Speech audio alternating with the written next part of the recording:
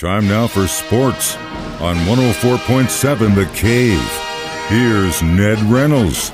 Mike the intern, Ned Reynolds. It's Friday. Thank the good Lord. And now we know the fate of the Kansas City Chiefs and their schedule. It's official. Coach Reed read it yesterday. We know what's happening. That month of December is going to be rough on the road for almost the entire month up until Christmas Eve, which that's going to suck. But a lot of primetime games again, man. It's a good schedule, but Ned Reynolds is a little miffed because got suckered into the internet again. Everything was supposed to be official. You know, they were incrementally presenting the early games and all that, all official. Well, you learn in this business, nothing is official until it becomes concrete evidence produced by the league or a team or whatever. I got suckered in. All the blogs and the Kansas City, whatever you call their private circumstances, whatever they are. Oh, yeah, they're opening up with Houston. Easy game, so they get set for the Thursday game with the Chargers. Wrong-o, sports fans. That's not the way it is. Don't gum it all, and I fell victim to it. Anyway, Chiefs do open the season on the road in Arizona against Kyler Murray and the Arizona Cardinals, and that is not an easy game at all. Excuse me. Then they come home and they play the Los Angeles Chargers, which had been made official by the folks at Amazon. That's the first of the Thursday night Amazon games. But it'll be a very good schedule. They do have the Tampa Bay Buccaneers in Florida in Week 4. And they have the Raiders, who are in Kansas City for a Monday night game. That Tampa Bay game is a Sunday night. Raiders for a Monday night game the following week. They have the Rams, world champion Rams, coming in later on in the season. They go to Cincinnati, play Buffalo again in Kansas City. It's a really good schedule. And then to end it, the final game of the regular season against the Raiders in Vegas. It's a pretty good schedule for Kansas City. It's a very, very tough schedule. You look at some of those matchups, it's arguably some of the best team/quarterback combos in the league right now. And the Chiefs have got a huge mountain to climb. But it always comes down to attrition, man. Hopefully these guys can stay healthy through the run. There's no question about that. Yeah. Sure, the physical stature of any of these teams. But this isn't by design of the NFL to make it difficult. It's the AFC West, which is arguably the best division in all of football. Easily. And then you're going against the AFC North, which is also you have the Buffalo Bills in there and the Patriots. Of course, you're not playing the Patriots, but you are playing the Bills. And, that in and of itself. But this is the NFL. Yeah. It's supposed to be that way. I know. Hey. It's going to be fun. So, when's the Hall of Fame game? The Hall of Fame game will be in very early August. I think the Pittsburgh Steelers are playing in this one. First game of the season on the regular schedule is the Los Angeles Rams. The Super Bowl champion always gets the honor of opening up the season on a Thursday night, and they will host the Buffalo Bills. Ooh. Won't that be a great game at SoFi Stadium in Los Angeles? It'll be a terrific matchup, but that's how you begin the season, and then it's on to the Super Bowl from there. Man, I'm already excited, but you know what? It's still May, and we got a long way to go. And we got to get through baseball first. Speaking of which, the Drury Baseball Panthers, they had a hell of a season. Now they're into conference play. How'd they do in their opener? They did not do very well at all. Held to 2 hits by the reigning Great Lakes Valley Conference Pitcher of the Year, kid named Rivas from Indianapolis. And Indianapolis ran away. It was 11-1 and beat the Drury Panthers. So that puts Drury behind the 8 ball right away. They have no option. They've got to win from here on in.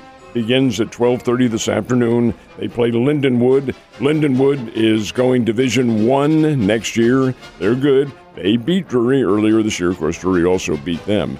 But the fact of the matter remains, the Panthers are really facing a very difficult situation now. We'll see what happens and keep our fingers crossed. It's hard not to lose again in these conferences in baseball, but hopefully they can do it. Friday the 13th, Ned, are you a superstitious guy? Only partially when I lose. You're just looking for black cats everywhere. I wondered what that smell was coming from your socks. All right, well, that's it. Let's go with the Cardinals, Royals, and Springbirds all playing yesterday. Who got the wins? Nobody. God. Boy, this is tough. Now, wait a minute. You said the Cardinals and the Orioles. Now, come on. The Cardinals won that. No, they did not. 2 out of 3, the Cardinals lose to the Baltimore Orioles, who are one of the weaker teams in baseball.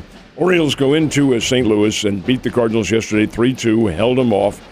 It kind of bothers me a little bit because the Cardinals' hitting attack, which is supposedly pretty good, is very inconsistent right now. This is even with Albert Pujols showing himself as a DH on occasion and as a pinch hitter on occasion. So, indeed, they've kind of cooled off a little bit, which is interesting because it's hotter than places. But be that as it may, Baltimore wins 3-2. Cardinals get set to face the San Francisco Giants this weekend in St. Louis. Royals fell to the Texas Rangers 5-1 in Arlington, Texas. Kansas City only won one game in that series, and now Kansas City goes out to play the Colorado Rockies in Denver. And the Springbirds, the Springfield Cardinals, taking on the Amarillo Sod Poodles, and the Springbirds won one game, but it wasn't yesterday. Amarillo won 5-2, and that series continues tonight, tomorrow night, and Sunday night. And the Bears are playing the morning games, and big series for the Bears against Illinois State this weekend. Looks like they're going to have to open up the Ned Suite at Hammond so you can get some sleep at some point if you're going there to watch games in the morning and then at night all weekend. Well, at least they have a nice cot and a pillow for you out there. I know you don't believe in home ice and hockey, but it is nice when the team can win at home and eliminate their opponent, and that's what happened last night in St. Louis. Not only that, but the Blues, home ice, they didn't have it. Minnesota Wild did, if there is such a thing, but the Blues are the better team. Even though they did not have the better record, they were the better team than Minnesota. More aggressive, hitting harder, a much better level of attack. And while the Blues were behind in that series 2-1 at one time, they go ahead and win the next three and clinch the series.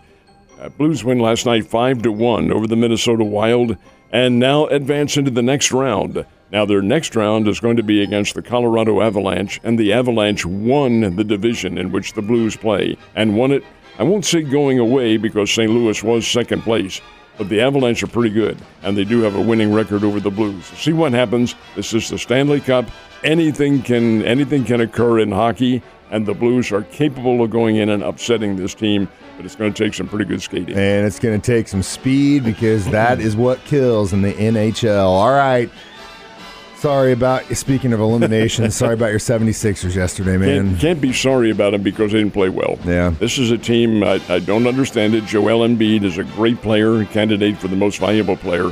When the 76ers at midseason, actually a little bit later on than midseason, got James Harden, a one-time former top scorer, they really thought they'd solidified it.